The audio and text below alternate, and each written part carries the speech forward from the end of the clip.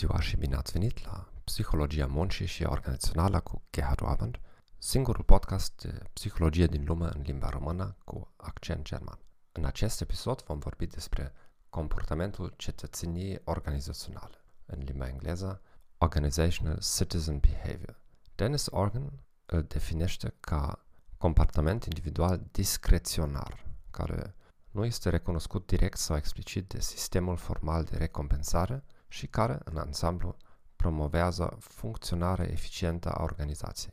Cu alte cuvinte, comportamentul este mai mult decât cel cerut de o descriere a postului. Poate fi măsurat cu 5 dimensiuni: altruism, conștiinciozitate, corectitudine, curtoazie și virtute civică. Iată câteva întrebări din scara lui Potsakov și altele.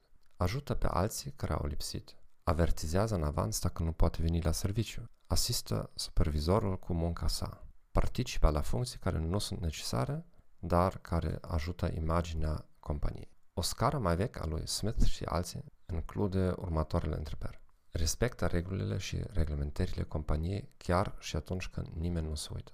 Participă la întâlniri care nu sunt obligatorii, dar sunt considerate importante. Este conștient de modul în care comportamentul său afectează munca ale altor persoane.